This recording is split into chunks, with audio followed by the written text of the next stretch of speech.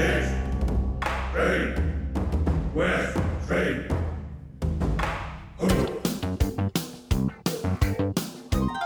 This is East Screen, West Screen with Paul and Kevin, where if films were food, they'd be full of it.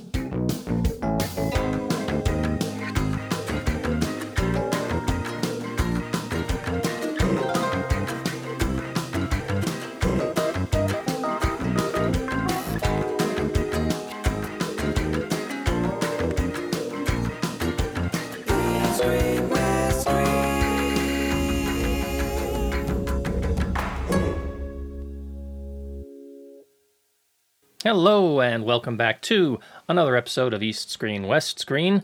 This is episode 83 for Thursday, September 15th, 2011. As always, I'm your host, Paul Fox, and joining me from his super secret location here in the Fragrant Harbor is Mr. Kevin Ma. Hello, everybody. Hello, Paul. How are you this week? All right, not too bad. It's been a bit of a whirlwind. We had a lot of movies to cover between our last show and this week. We're a little bit late because we also had the Mid-Autumn Festival holiday. Did you do anything special? Did you eat a lot of mooncake? I ate a lot of mooncake, but it wasn't during the Mid-Autumn Festival. What? You broke the tradition. How No, dare you? I did it up before, and we've been eating mooncakes for like 2 weeks now in the office. Yeah. So I did show a little restraint. I didn't take any of it home. So are you the traditional mooncake eater, or do you eat the newfangled Bing Pei style mooncakes, the snowy mooncakes as they're called, or do you go for like the really weird fusiony stuff that you get at Mrs. Fields or Haagen-Dazs? The thing is, I don't like the yolk in the traditional ones. Yeah. But I eat some of those, and I'm open to the newer ones as well. So a little bit of both. But the Bing Pei ones, I like the newer stuff that are not the ice ones. You know what I mean? Yeah. Like so you don't like the snowy ones that much. Yeah, I tried one on my family dinner. I don't know if you guys saw my Twitter. It's the mooncake, the so-called mooncake from the Peninsula Hotel here in Hong Kong. Fancy. Yeah. Look at you moving up up in the world. I don't know how they did it, but my relatives got a box, and I tried it. It's more like a pastry with a milk custard center.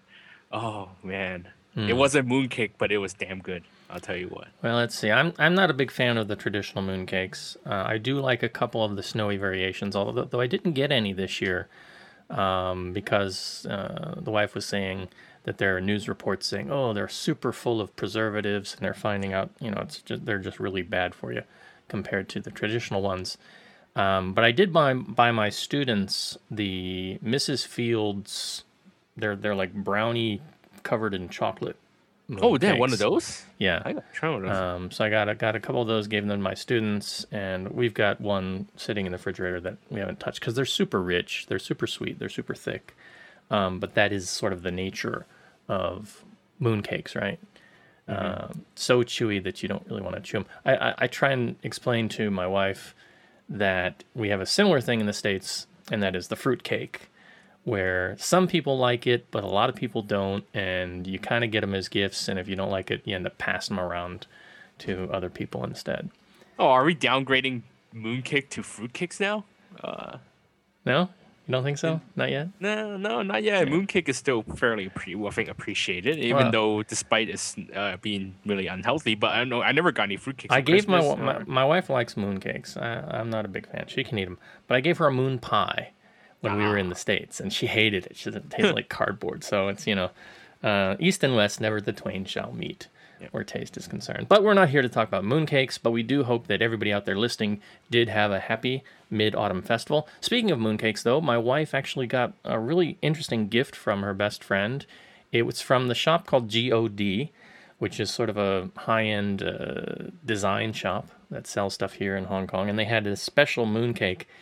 And the mooncakes themselves are shaped in the shape of a butt of I saw those, various types. And you buy the box, and I guess there's like about 8 different types, and you're not sure. It's one of those things where you're not sure which one you got until you opened it. So we got a butt with sort of hands, covering the back. It's a cute little novel idea, interesting little design concept. I took a picture, and I'll try and throw that up on the site later. But mooncakes are gone, and for the most part, Mid-Autumn has passed. So we're going to talk about some other stuff like movies, because this is the show where we talk about movies. We talk about films from Hong Kong to Hollywood and some other stuff in between. What films do we have this week, Kevin? This week on eScreen, we have Love in Space, the ensemble romantic comedy that was shot all around the world and in space. And we have Wong Jing's latest film, Treasure Hunt, starring Cecilia and her kid Lucas. On West Screen, we have Woody Allen's Midnight in Paris and Steven Soderbergh's Contagion. All right, all that and more coming up right after some news. All right, we don't want to cover too much news this week because we've got 4 full movies to cover. But I did get a very interesting article sent in from a friend of the show, Tim Youngs. And this article is coming from the South China Morning Post from September 13th, a couple days ago. If you don't have a subscription, the full article is behind a paywall. I don't technically want to put it up on the website in its entirety because that would make the South China Morning Post angry, and they might come after me. But I will talk about some of the key points of the article because I think it's interesting, and it is very relevant to some of the things we talk about here on the show. It says, Venice victory raises hopes for Hong Kong cinema after Deanie Ip's Best Actress Award at the prestigious festival. Film industry figures debate a possible revival of the once thriving industry. The article goes on to talk about the fact that because Deanie Ip has won at the Venice Film Festival, it's reignited this debate on what is needed to sort of, breathe some life into the Hong Kong film industry, if that's even possible. It goes on to say that she says the award was unexpected and a very big encouragement. Whether I won or not, my wish is the government can give our film industry more funding. I think that's an interesting kind of wish, but is that going to solve the problem? I mean, because they talk about going to the once vibrant film industry. That was never a film industry that was getting its primary funding from the government, was it? No, not at all. It was always a commercial industry. And I think, we already have the Hong Kong Film Fund. And this kind of talk also came up when Echoes of the Rainbow won in Berlin, wasn't it? Yep. And that movie was partially funded by the Hong Kong Film Fund. So there was a lot of talk about how the Hong Kong Film Fund was helping films here. But as I mentioned, during that time, that system is very flawed in terms of helping new people get into the industry. It's like a broken record, always asking for the government for help. The problem is, one, you have to train your audience. You have to make better films. Here's one thing. 2, all the filmmakers, all the big commercial filmmakers actually left Hong Kong for movies that aim for the mainland because they're forced to do so. So when your audience isn't watching your own films, when mainland Chinese audiences are paying for your films, what's the government throwing in money? How is that going to help? They'll throw into money to films that aren't going to make any money, and there's no point in really doing that. I think what they're looking for here is not just government funding. Hong Kong government's already given in addition to the Hong Kong Film Fund, there's already the Arts Development Council giving funding to independent films. So I think what they're really looking for here is something that's more like the South Korean system, where they had a lot of protectionist policies, like the screen quota system, where theaters must play local films for a certain amount of time, a percentage of time. I think that kind of policy would help Hong Kong films a little more, but Hong Kong has always been a very strong free market, so you can't really force these policy on theaters and expect them to just take it. So it's kind of a hard thing to it's really easy to say, someone should give us more money, someone should give us more money. It doesn't really work that way. Right? I think they should be working harder on training more young talent. There's a lot of young actors out there who are looking for chances, but film work is so inconsistent in Hong Kong that they've all turned to stage acting or independent film. You have young actress like Jo Man Chang who's been in the industry for like 10 years and finally got her first commercial film role this year in Over Her 2. So what we need to do is train better young talents instead of keep letting the old generation telling us how to handle the film industry, or telling us what movies to watch, or controlling the direction of the industry. Maybe that's just what I think. I don't know if you feel the same way, Paul. Well, I mean, I think it would be great if the government were to increase the funding. I just don't see that act alone being the saving grace of local cinema. You don't return to a heyday of commercial cinema by suddenly making it all based on government funding, because with that comes all kinds of, caveats and rules and regulations and restrictions. I think increasing the film funding locally would be great for the industry, allowing more projects to get off the ground. But I do think that there needs to be more audience involvement, and there needs to be more local talent involved. But everybody's still under the shadow of the mainland, because unfortunately that's where the money is. And until that changes, I don't think we'll see a great revival of the industry. All right. Second bit of news. You've got some news for us about My Kingdom. Yes. Two big films opened this past weekend in China, Love in Space and My Kingdom. My Kingdom stars two fairly popular pop stars, Wu Jun and also Han Gan, who used to be in Super Junior. So there was a lot of fans' attention, putting together group screenings and such for the film. However, the film underperformed in China with only 22 million RMB over the weekend. And a lot of fans have been complaining online about how they're becoming victims of box office gouging. What happened is that film theaters were printing out tickets to different films. This is something that we talked about for months now since Wuxia. Essentially, what theaters were doing, they were printing tickets to other films, say the beginning of Great Revival, and then just handwriting these ticket, the name of the film, so that on a computer, the records goes to the box office money goes to Great Revival instead of My Kingdom. Some other practices include printing out no price on the ticket. So then so only the minimum ticket price goes to the distributors, while the theater gets to keep the rest. Some of the reasons for this is, in addition to getting the hidden profit, is that because China Film Group has stopped taking a share of the beginning of Great Revival box office since August 1st, in order to help boost the growth, because this encourages theaters to line up showings and print out possibly fake tickets, so then they could get more money. So it's worked publicly for the film, because now beginning of Great Revival box office growth is getting closer and closer to matching Founding of the Republic. So the distributor, after hearing all the fans' complaint, they said they have gathered enough evidence, and they are planning to file an official complaint with SARFT. I think this is good. It's a little not so surprising that it pop fans to really get on to stopping this kind of practices.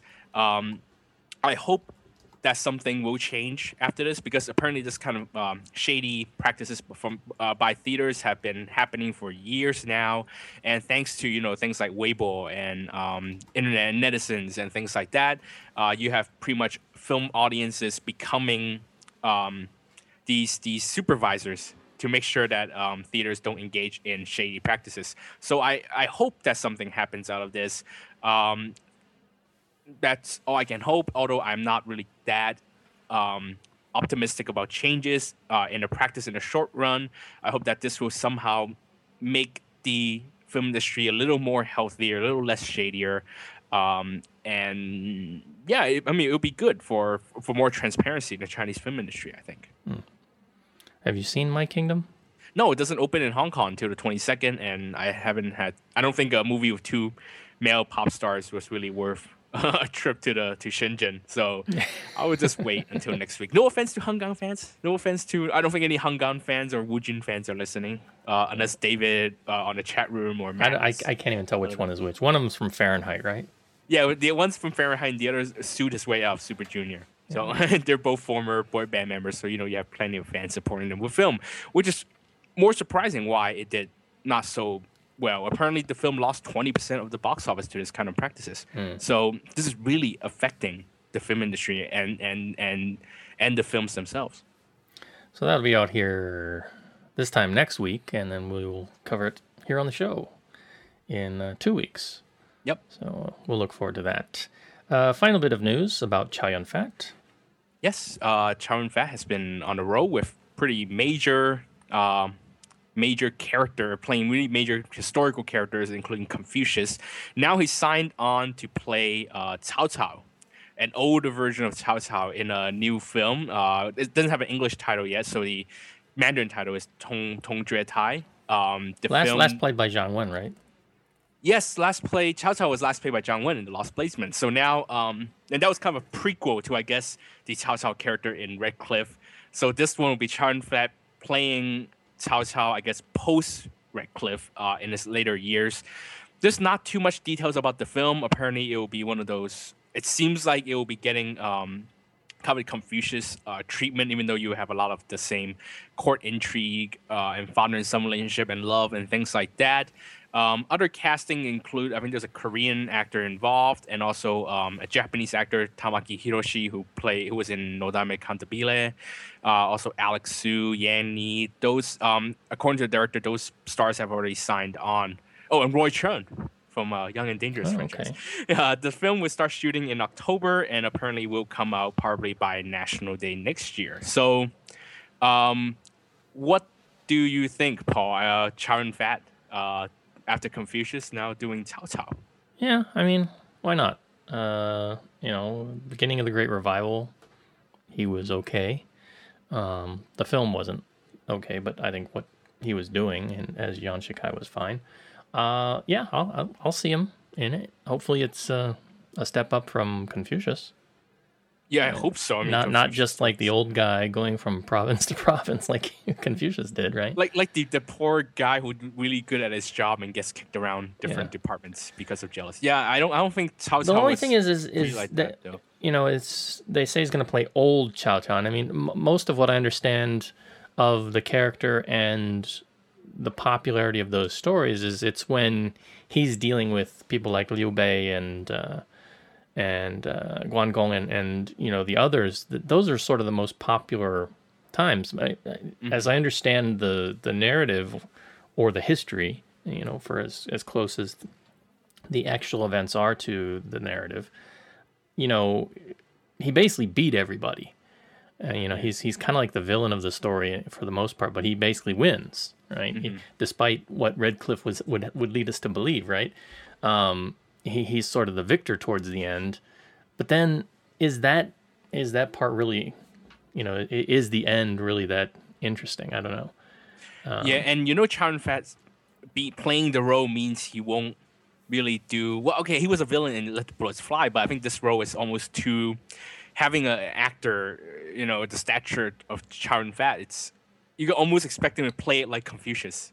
Yeah, I don't know why Confucius keep popping in my head. I think he has the ability to bring some dimension to it. It's really going to depend on the script. Yeah. East, train. West, train.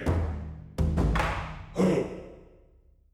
All right, we've got 2 films for East Screen this week. First up, the latest from director Tony Chan, Wing Xia, Love in Space. Now, this is credited sort of as a sequel in parts to Hot Summer Days. Do I have that correct, Kevin? Kind of a follow-up. Yeah, same it's team. a follow-up. It's not really directly related to any of the stories. Got some of the same actors, some new actors as well. The story basically follows the 3 daughters, three sisters, if you will, all basically named after flowers. You have one sister named Lily, another sister named Peony, and another sister named Rose. Rose is an astronaut, and she's actually up in space, and I guess that's where they derive the title from, Love in Space. And unfortunately, Rose has been stuck on this mission with an ex-boyfriend, an ex-flame. And so the 2 of them are confined on the space station and needing to do their mission. Unfortunately, they both still have feelings for each other and need to work through them. Peony, on the other hand, played by Angela Baby, is an actress, and she is considered the worst actress in China. And I'm guessing they're poking fun a little bit at some mainland actresses, but maybe Kevin can talk a little bit more about that a little bit later. But basically, she receives the Worst Actress award, and she decides she's going to remake herself. She's going to become the best actress she possibly can and come back and win the Best Actress award. So for her next role, she needs to play a barista or a waitress in a coffee shop. And so she decides to go undercover and learn what it is to be a real person, because she's always been sort of this iconic actress and so somewhere between actress or idol and a langmo, I guess. So she's always had attention, and she's never really known what it is to do real work. So she decides she's going to get a real job. And there she bumps into a young aspiring writer and the two of them sort of hit it off. And then the third story with Gui Lanmei and Eason Chan is the story where Eason is basically a garbage man. He's inheriting the family business. Him and his father have a series of garbage trucks called Chan and Sons. And I make this note because the way they did the logo design, it looks like Chan, and the and is like the ampersand sort of, but the ampersand is sort of designed like an E. So it kind of looks like Chan Eason on the side of the garbage truck. Yeah, I love that one. I thought it was kind of a neat design. And his father is Gordon Liu, which he has a small role, but it was nice to see him there. But basically, Eason is a garbage man, and he's kind of proud of that. But he has a problem. Anytime a girl he dates finds out what his job is, they instantly pull back in revulsion, and they decide to ditch him on the very first date. But one day he meets a young girl, Lily, played by Gui Lanmei, and unfortunately, Lily has this sort of OCD. She's a super neat freak. And the two of them find themselves attracted to each other, but can they possibly have a relationship since one person is a garbage man and the other person is a neat freak? And so that sets up sort of the three stories of the three sisters. The film jumps around back and forth. And anytime you have sort of an anthology like this, not all stories are equal. This was my feeling with Hot Summer Days. I liked some of the stories as opposed to others. And I think that, that's just to be expected. The big problem here is Aaron in space. Aaron needs to be shot with some gamma rays or something so that he can turn into the Thing or Mr. Fantastic, because basically the space sequences are not very good. It's not really Aaron's fault. He's kind of being a goofball. The film tries to be clever, but unfortunately it's just using wire work to show zero gravity. It doesn't really work in some of the shots because you see some things that should be acting like they're in zero gravity and they're not. Obviously doing something like that, a sort of a 2001 style sequence is pricey and expensive, probably more than the budget they had for this film. That's understandable. It's a solid attempt, but they just get it wrong, and it ends up being one of the weakest sequences. It's also weak because the character of Rose, played by Renee Liu, she becomes this quivering girl at a certain point, who just, she's like, oh, I want to be taken care of by a man. She's an astronaut. She's obviously got to have a PhD in astrophysics or something to be an astronaut on a space station. But they never really get into that dimension of the character. She just simply becomes sort of the romantic foil here. So it could have been really well done if done right, but instead they just go for the sort of the simple, stereotypical love story. They could have done this same thing on, a ship at sea or at an ice station in Alaska or some other place where these two characters are confined, and it would have worked better because they wouldn't have had to rely on creating the space effects, which they obviously didn't have the budget to do. That being said, the chemistry between Aaron and Renee was okay. It's just you're constantly seeing these other sort of extraneous effects that are not working well, that are not shot well, and that sort of takes away from their narrative. So that's the weakest of the stories. I think my favorite of the stories was probably the Eason and Gui Lanmei story. I really wanted to see more of that one. That one actually, I think, is taking place in Australia. Sydney, yes. In Sydney, yeah. And so they did a lot of the principal filming down there. and they channel switch back and forth, between English and Chinese. And I really was interested in the dynamic of these two characters. A guy who's basically, a job as a garbage man, and this girl who has OCD. I think they could have expanded that. I wouldn't have minded seeing a whole movie just based on the two of them. The Angelababy and Bora and Jing story, not all that interesting, kind of predictable. You've probably seen similar stories where, a pretty girl goes undercover, meets the young struggling guy, kind of a thing. Ultimately her true identity has to be revealed at some point. But it was okay. By the end, the stories all end up coming together, and because the girls are all from the same family, and I think they meet for a mid-autumn meal at the end. So it's kind of a made for mid-autumn story, and at some point, in the space one, Aaron and Renee's character end up on the moon, and I was like, how did they get down there? But they don't explain a lot of this stuff. According to Kozo, actually it's kind of clever because the Mid-Autumn Tale, or the whole story behind Mid-Autumn Festival, is about two lovers reuniting on the moon. On the moon, yeah. Yeah, so I think I can see why they had to do. One, space is nice to see and it's a good selling point, and two, I guess they were kind of sort of aiming for a Mid-Autumn story, which is why they did the space thing. Yeah. Well, and but they do obvious things. They rip the 2001 Space Odyssey music, Alpha Spaghetto. I can never remember the name of it, but the iconic music that plays. Yeah. They've got that all over the place in there. So it's fair to Midland. 2 out of 3 isn't bad, and I think that was kind of my same feeling with Hot Summer Days. So I'd say my final verdict is see it for the 2 out of the 3 stories, and just try and bear through the Aaron and Renee story. But also, you've got to see it for the Golden Rocks Golden Words, because you, sir, actually did the subtitling for this film. Why don't you tell us a little bit about that? Sure.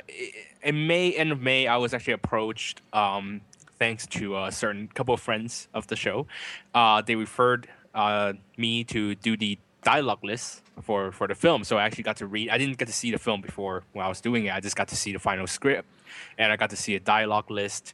So I pretty much did those things in 3 days. Of course, my subtitles ended up getting 1/3 of it was edited for grammar and things and typos and things like that. But yeah, I can't really review the film on the show because while I was watching the film, because I know what was cut out. The film actually had about, I think, 20 to 30 minutes of it cut out to make it more commercially viable. It ran over 2 hours. So I know what was cut out. So I was noticing what was cut out, and I was trying to read my own subtitles.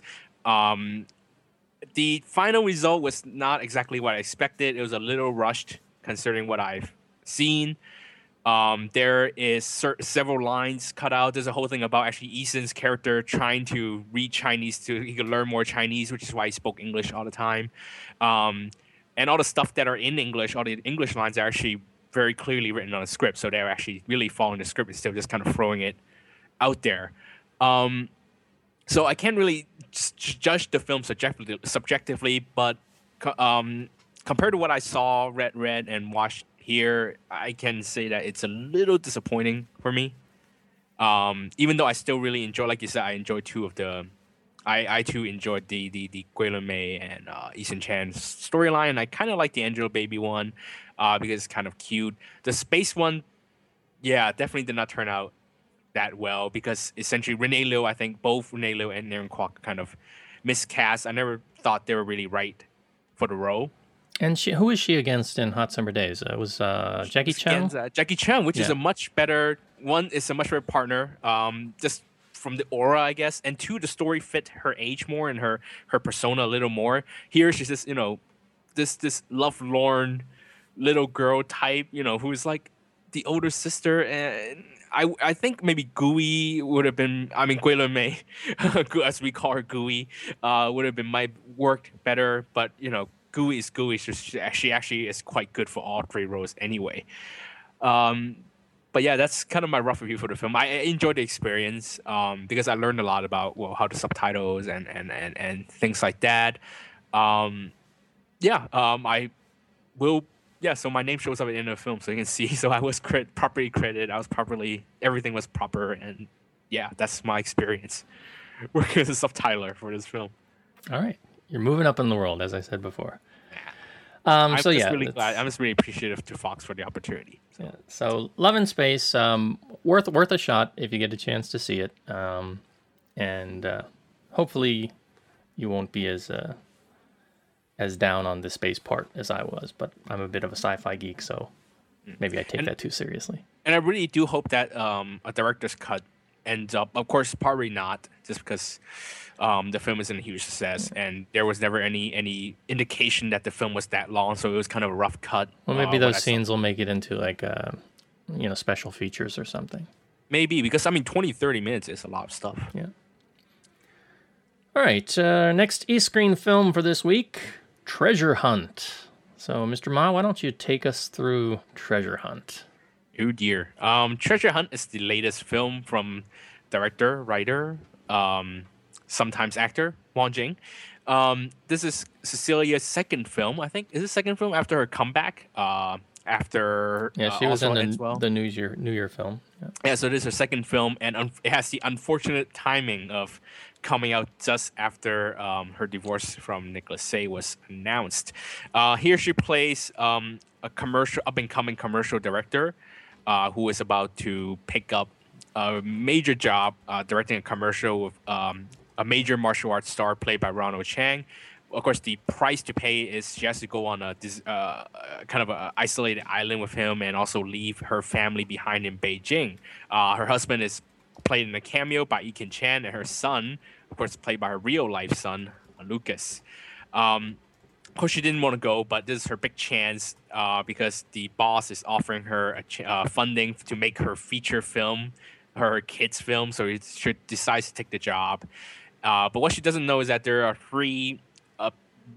a very rich bad guy, I guess, with a bunch of cronies also going to the island to look for a hidden treasure that was apparently hidden by a pirate a long time ago. So the whole film is about this group of the filmmakers and the martial arts star, the manager who's played by Wong Jing, and their kids all on this island trying to fight the bad guys and hunt for treasure. This is apparently Wong Jing's attempt at a kids film, which is kind of blasphemy because Wong Jing making a kids film. That's who thought that was possible. And of course, the result is a lazy excuse for a kids film. I hate to say it, external reasons, external factors that affect the enjoyment of the film, but it's really hard to imagine Cecilia as a devoted wife and mother after everything that's happened. So just having that in my head kind of make none of this, her character, convincing at all. But she does try her best here. She is a professional actress, and she tries her best with what she's given. But what she said publicly last week at the premiere about the script sucking, she was right. I hate to say it, she was right. It was a bad idea to say it next to, the writer-director, but she was right.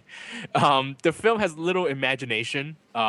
It just felt like Wong Jing was thinking that kids are stupid, so he just pandered to them by making the script as I guess unintelligent as possible. It's just a whole bunch of slapstick humor put together, and everyone overacting, including Ronald Chang, who is doing this really crazy amped up thing here. Who is kind of like a combination of Donnie Yen and Jackie Chan, except it's Ronald Chang. I mean, who really ever buy him as a martial arts star? Anyway. Well, no, I would. He has the physical ability, but he doesn't have that. He doesn't look like a martial arts star at all. No, but I mean, I've said this before, and this is one of the notes I was going to talk about. Since Fatal Contact, I've been dying for him to take on another, serious or somewhat serious martial arts role. I think that he could pull it off with the right script. I think that the thing is he's been typecast now as a comedy actor.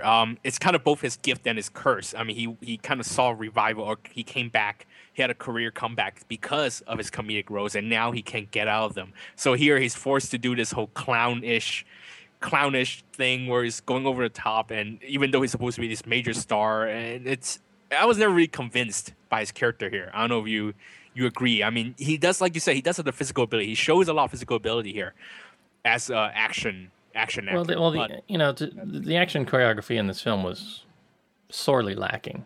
Even the serious action scenes. Yeah.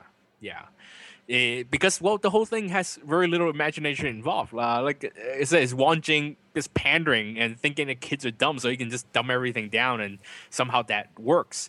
But the problem is that the film has, for an adventure film, there's very little feeling of adventure.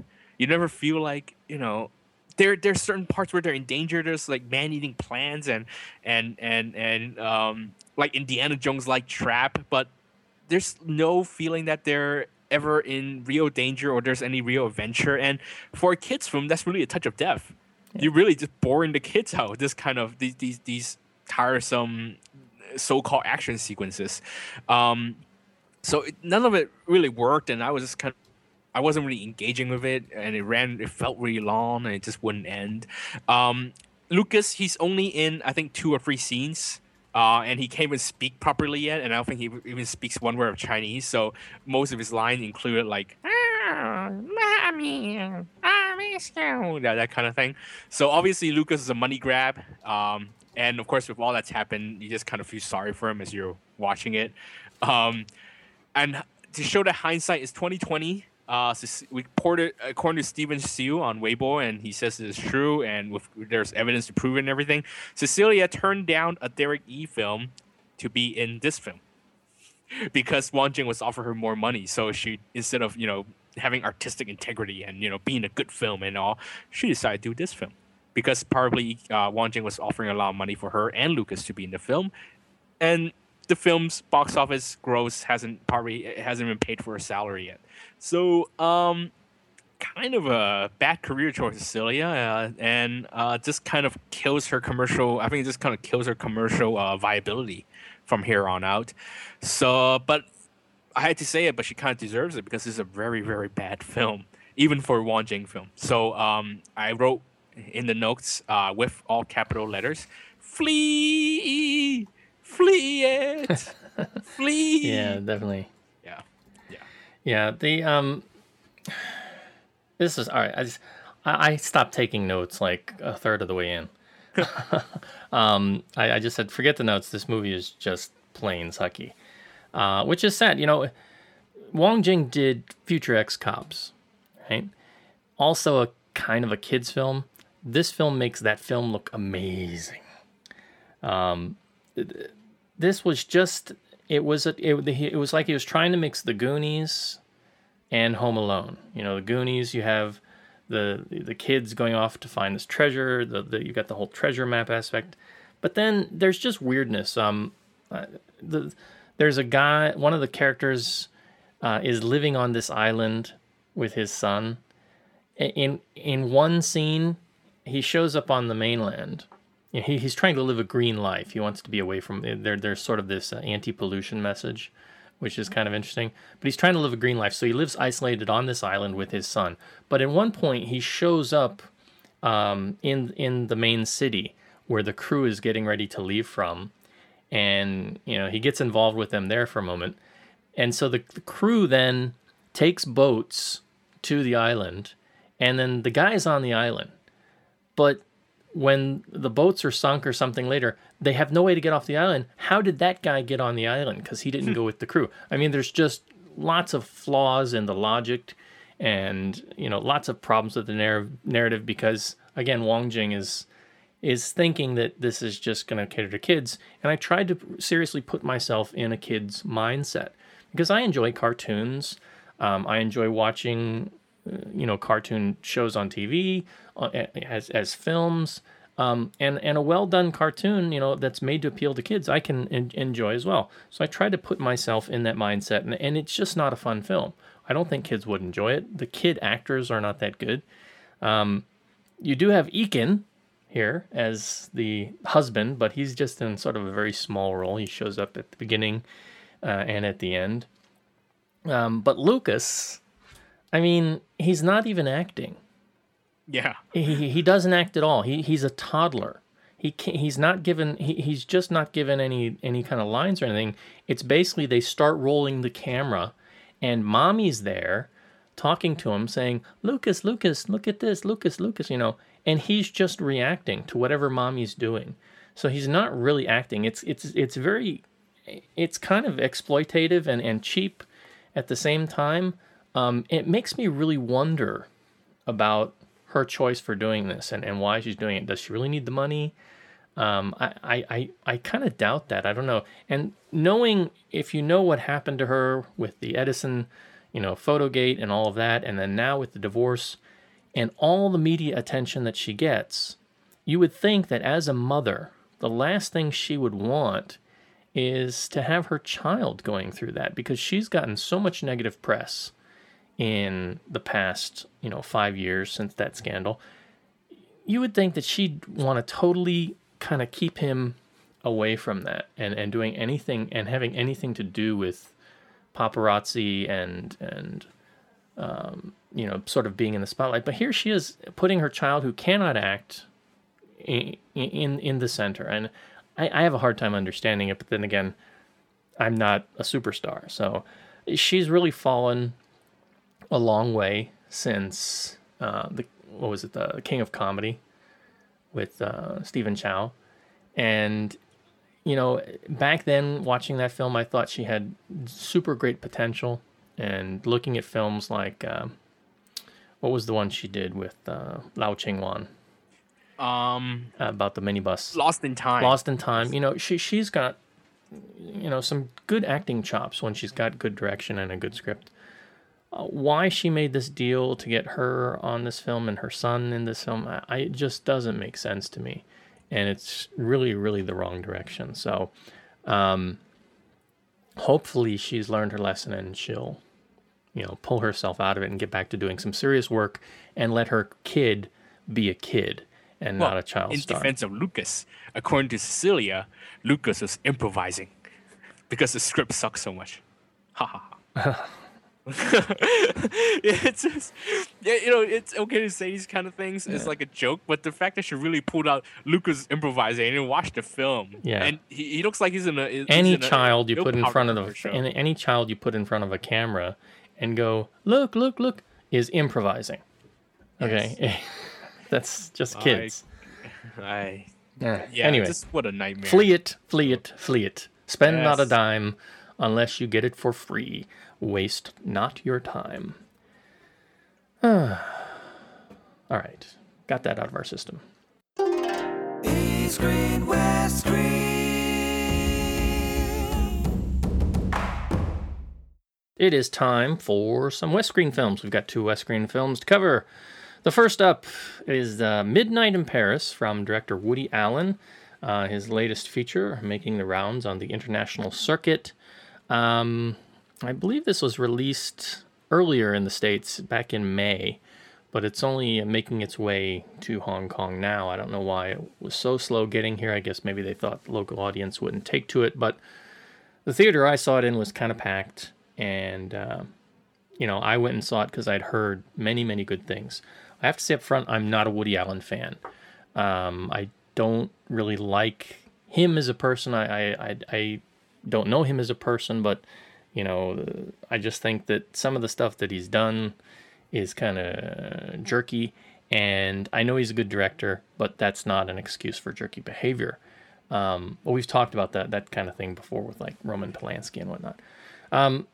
But this was a really good film. I loved this film, and I don't say that lightly.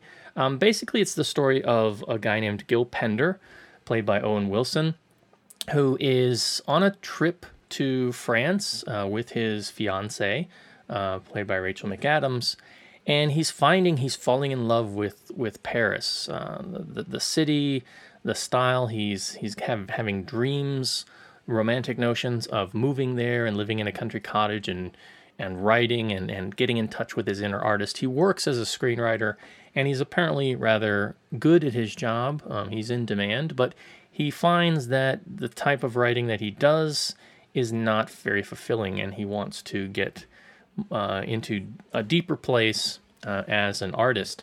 His wife doesn't really support his vision that much, and she's not really into Paris, and she doesn't seem to really feel the same kind of inspiration that he does about the city. And so as the two are sort of exploring the town, they end up separating a few times because he likes to go off on walks in the evening. And one evening he gets into a strange old-fashioned taxi cab, and before he knows it, he's actually in an ancient time in Paris. Just after the turn of the 20th century, and he starts encountering some quite famous artistic people like Cole Porter, Zelda and F. Scott Fitzgerald, and Ernest Hemingway, Gertrude Stein, people that if you haven't taken an art appreciation class or a creative writing class or some other arts classes in a while, you probably may not be familiar with. But if you have an artistic background, you will find yourself tapping into some of those things you learned. And so his encounters with these people, sort of in their heyday, in their prime, he starts to get more inspiration as an artist, and he gets more inspired, and he starts working on his manuscript, and he starts learning about these characters and their lives during this period. And he thinks he's, very happy because he's always saying, I want to live back in a golden age, when you had all these artistic, creative minds together. And that's sort of the message of the film, is that, if you're suddenly in that golden age, do the people who are in that golden age know that that's a golden age or not? And as human beings, we always tend to think of, nostalgically on earlier times. And, it was better when. I remember seeing a local political stage drama called East Wing, West Wing, which is kind of where I based the name of this show a little bit. East Wing, West Wing is a political satire on local politics. And I remember seeing the very first one, I want to say back in 2002, and they were very critical of the then chief executive, Tong Chi-hua. And every year they do a new show, and they've actually got a TV series now on I think ATV World on the weekends, doing these political gags and political satire. But I want to say 4 or 5 years later, when Donald Tsang became chief executive, they actually did a skit where they were saying they wished Tong Chi-hua would come back because things had gotten so worse. That they used to criticize Tong Chi-hua, but now they want him back. So it's that kind of idea that's at work here in Midnight in Paris, and just the portrayals of the different artists. Maybe they're off, but I think they're interesting, and the dialogue here is really top notch, and there are lots of cameos, both from the artistic side and from the actors playing them. Adrian Brody, who I think I last saw in Predators, pops up as Salvador Dali, as he likes to say, and I thought he was great. And you've got T.S. Eliot and just lots of people that you'll probably recognize. Some of them you may not know all of them, but it's just a really, really good film. If you're into art history, or just have an artistic mind. Kevin, what did you think of this film? In defense of its distributor, Golden Scene is bringing in Woody Allen films. Actually, they're like the exclusive Woody Allen distributor here in Hong Kong for the last, good 10 years, I guess, since their inception. Give to their credit, they've done very good job in launching this film. Actually, this is the shortest gap I think I can remember between Woody Allen film opening in America and opening here. They used the Hong Kong International Film Festival as a launching pad, and they've actually done really well in promotion, which is probably why your cinema was packed. I know for a fact that the owner of Golden Scene, Winnie Zhang, really loves Woody Allen, which is why she brings every one of his films here. So I give a little bit of credit to them for helping making of this Woody Allen film a success, because Woody Allen is not really a big enough name for every film he does here. Anyway, so Woody Allen does fantasy. It's kind of interesting. I have not caught up on Woody Allen's older films. I do like him as a writer. I watched the last Woody Allen film I watched, I think, was Whatever Works, which was kind of funny, light. I enjoyed it a lot. It's interesting here because he's doing fantasy here. Owen Wilson is the guy who channels him this time, following in the tradition of actors like Kenneth Branagh and I don't know, other actors. And I think Woody Allen. Woody Allen, of course, channeling himself, obviously. But he's always, when he needed younger characters, he would have to the actors channel him. And this time, it was the first time Owen Wilson's doing this, and he's fairly likable, and even does it without too much Woody Allen tics, if you know what I mean. Yeah. Because Kenneth Branagh, when he did Celebrity, when you see the trailer, you can tell, oh my God, he's doing Woody Allen. Of course, as always in a Woody Allen movie, it's really talky. There's a lot of talking, especially since you have all these historical characters. But I really enjoyed adding the fantasy element into it. It makes it that much more interesting. Kind of makes the script jump out of the paper and onto the screen. It makes it visually worth watching. But okay, it's really time to brush up on your art/literature/film history. Louis Burnell. There's also there's this whole joke about these people being surrealists, and I think I was kind of I laughed. I couldn't catch all these references. I was like, Gertrude Stein, who is this? So I was kind of halfway there. If you understand what's happening, it's a really delightful film. Even though it's complete fiction and these characters can't really be like that in real life, it's really interesting, especially Ernest Hemingway. Just his style. I laughed at every one of his lines, and I think I was the only one who did it. But just something in the way the actor, I don't really have the name right now, but the way his lines were, or the way they delivered, it was really hilarious. But if you don't, you might kind of think that Woody Allen's like an art snob, which is kind of ironic because there's a character in the film who is always pointed out as like a pseudo intellectual who thinks he knows it all and likes to point a lot. And what's that character's name? Was that me? No, Paul. Yeah, Paul. Yes. I was like, what the heck? Yes. No, don't worry. I didn't confuse him with that Paul. character. I want to say it's the film Annie Hall.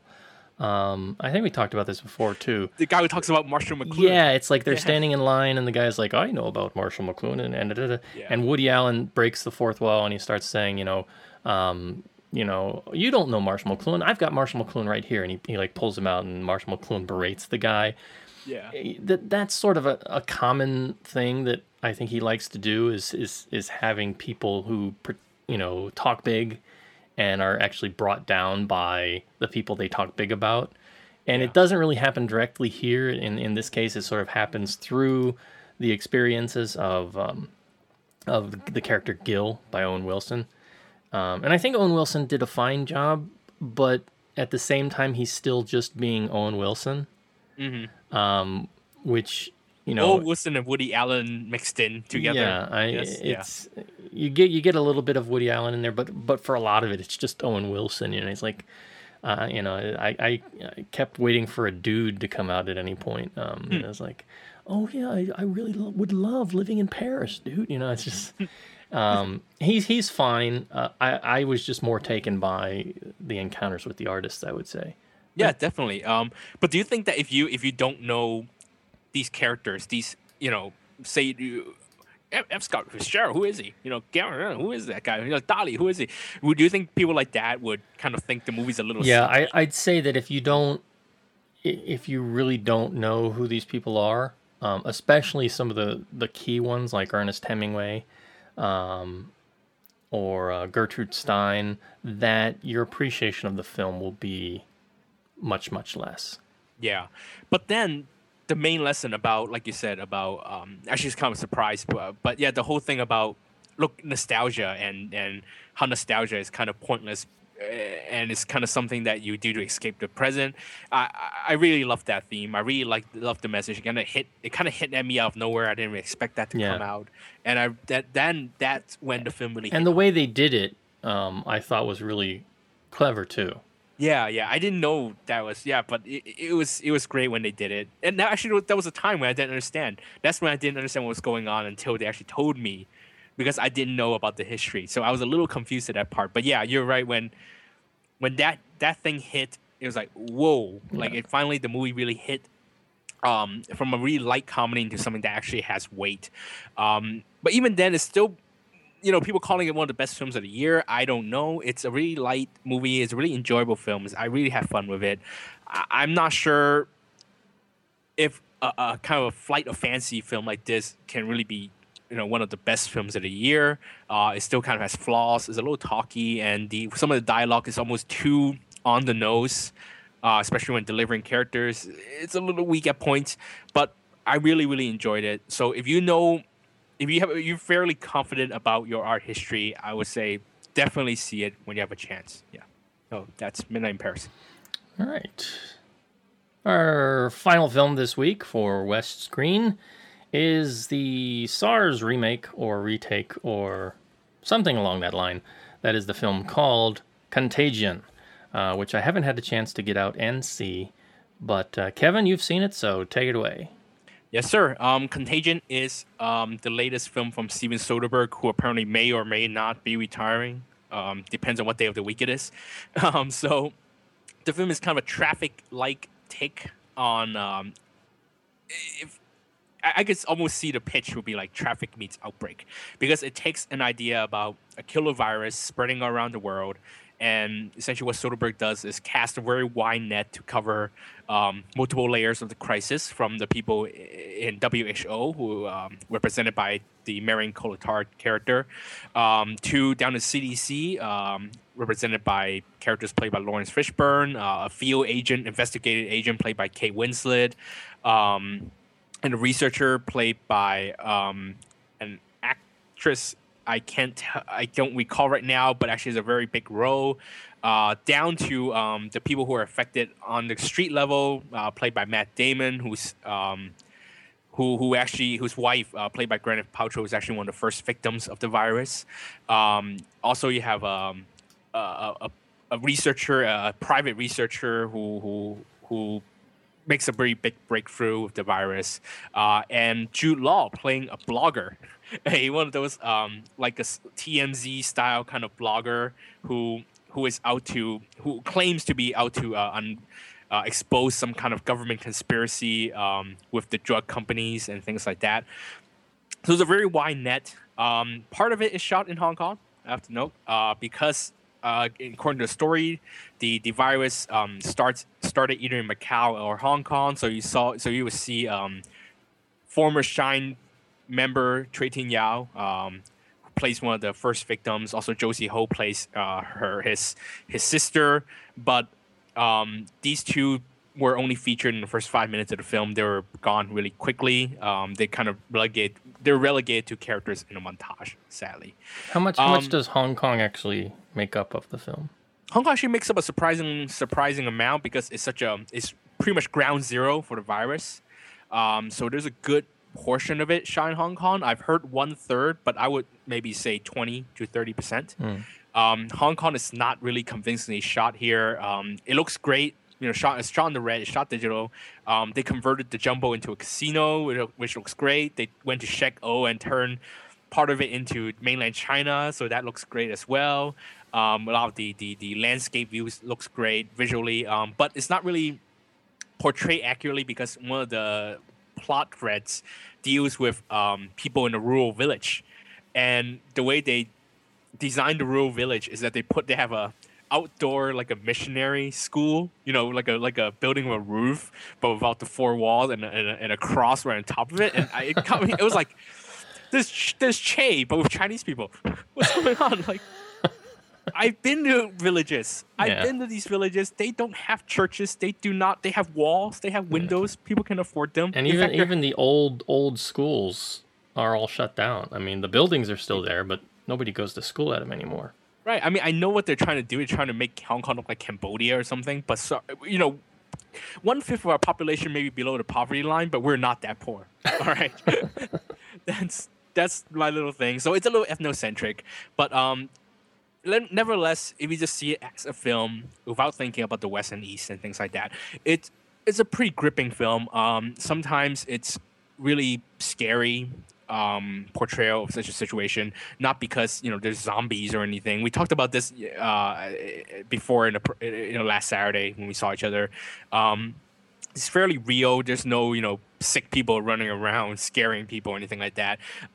Instead, it's more like a very simmering, dreadful feeling that goes out throughout the film. You're kind of creeped out, but not by the sick people, but by the virus itself. Because Soderbergh uses a very matter-of-fact handling. There's no real climax in the film, so to speak. It's a very event by event by event kind of thing. He uses this counter day something to track the events that's going on. And Soderbergh is into that kind of thing. You can't really expect him to make a big blockbuster movie with ups and downs and things like that. But it's very subtle at how he builds that feeling because it's so realistic. You should, if you watch the film, notice how he always keeps the camera on the level of say around our stomach, actually, because that's the level of things like handlebars and doorknobs, and he has a lot of shots of close-ups of people touching things, so it's showing you how this virus is spreading with the close-ups visually is expressing that. So it made me after I watched the film, I didn't really want to touch anything. Like walking down the stairs, I don't want to touch the handle. Well, you were here for SARS. I wasn't here for SARS. Oh, you weren't? I weren't in the middle of the crisis. So yeah, I was here when swine flu hit, and that was there were a lot of fears. SARS was all about, don't touch anything, and all the custodial workers were out in force like every 30 minutes, swabbing down everything with bleach, and it was crazy. I remember going to the gym. At the time, I was a member of California. I'm now a member of Physical because that's where Aaron is. No, but at the time, I was a member of the California Fitness Center, and I remember going in there and there was nobody there, and it was kind of nice because it's like I didn't have to wait to get on any machines or anything.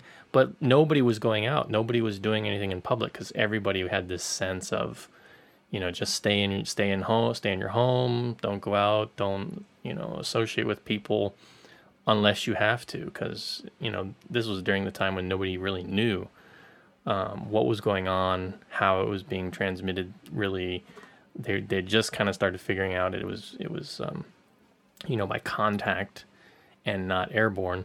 But, even so, I think that it was kind of scary at that time. But I could imagine something like this. I mean, society would just go nuts.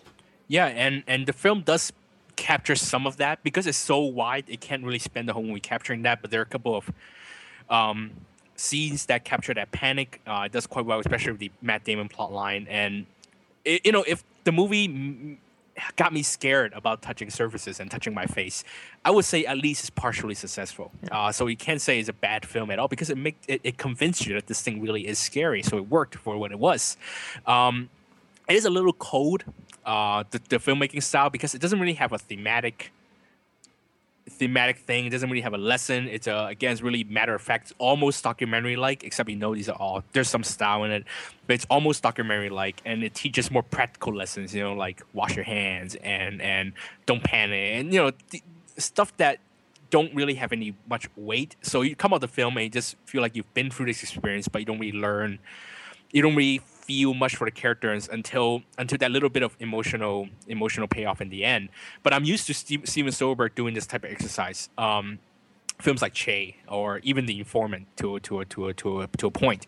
So for me, it's okay. If you're used to Soderbergh's kind of filmmaking, you could be fine with that. Most of the plots are good. Especially the stuff about researchers, CDC, the doctor who played by an actress that I forgot the name for. Her section was very strong. The Marion Cotillard thing kind of started off well and then it kind of went off the rails. Matt Damon was what the Matt Damon plotline also was strong because it showed some of that panic, and it was quite good, that part. But the blogger thing with Jude Law, it was a little much. He even has like the bad teeth, the bad British teeth, and he's got the snarky, slimy blogger thing going on. I could see the point of it, but it was a little much. It didn't really quite belong in the story as well. But the cast overall was good. Gwyneth Paltrow has very, very small part, but I know we know a certain friend that would be glad to see Gwyneth suffer, and she does. So he'd be very glad to see her here. And Matt Damon's great. Who else? Jude Law, snarky. Kate Winslet, very strong. Lawrence Fishburne, welcome back. Most of them is good. I mean, they're all very strong actors, so you kind of expect this. If you can handle the subject matter, it is at points. If you're scared of this kind of thing, I understand why you wouldn't want to watch it. But if you have a slight interest in this kind of topic and see how they pull it off, I would say TV it. I'm not so sure. I would even say see it to a point because it's a fairly solid film. I can't say it's a great film, but it's not a bad film either.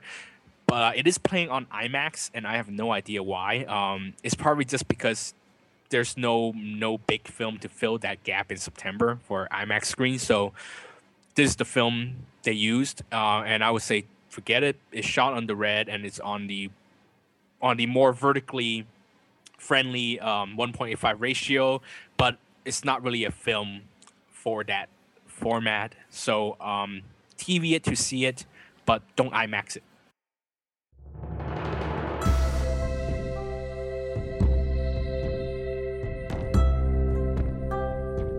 You're listening to the East Screen West Screen podcast. Visit Comcast.com for more.